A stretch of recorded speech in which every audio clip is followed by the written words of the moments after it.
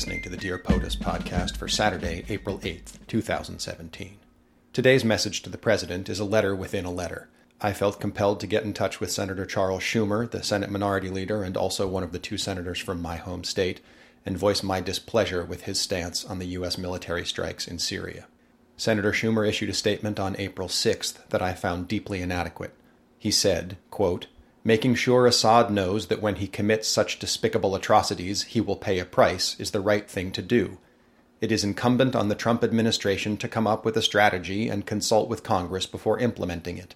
I salute the professionalism and skill of our armed forces who took action today." That was, as far as I can tell, his entire statement, and it is simply not good enough for the minority leader. I wrote to Senator Schumer and told him so, and sent a copy of that message to the President. So, today, I sent the following letter to the White House.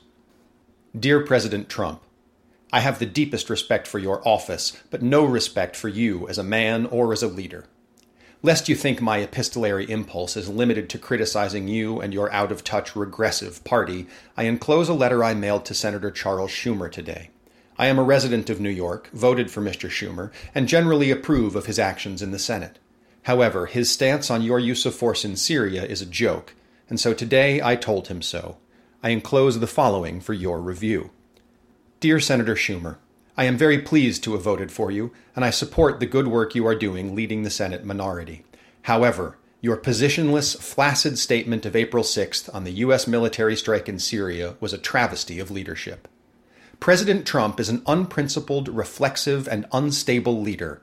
He is a known conspiracy theorist, informed as much by television news, his children, and his Twitter feed as he is by his highest-ranking political and military advisors.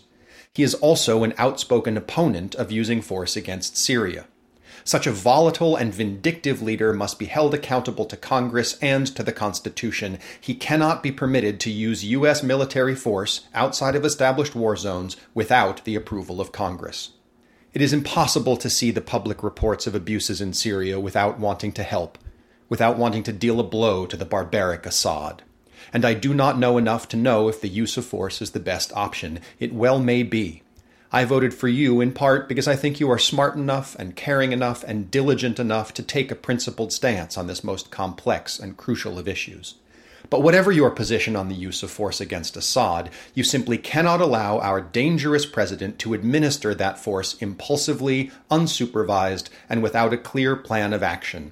You must demand a plan of action that includes more robust diplomatic and humanitarian efforts for Syrians that either precedes or accompanies the use of force against military targets.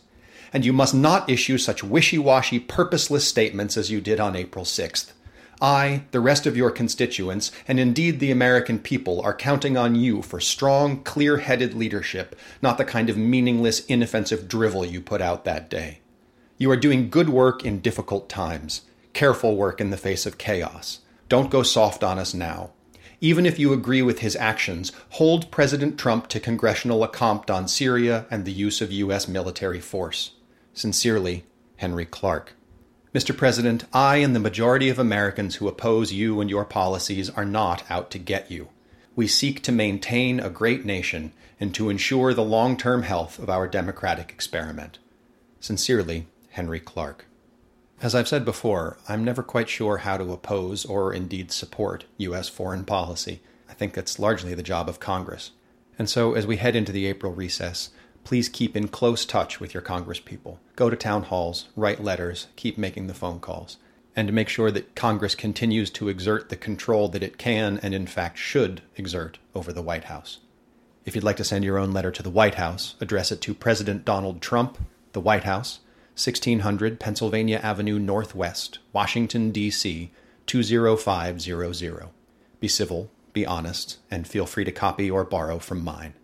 If you like the podcast, please subscribe, rate, and review on iTunes. And you can find me on Facebook at facebook.com/springofsprings. Have a good weekend. Talk to you Monday.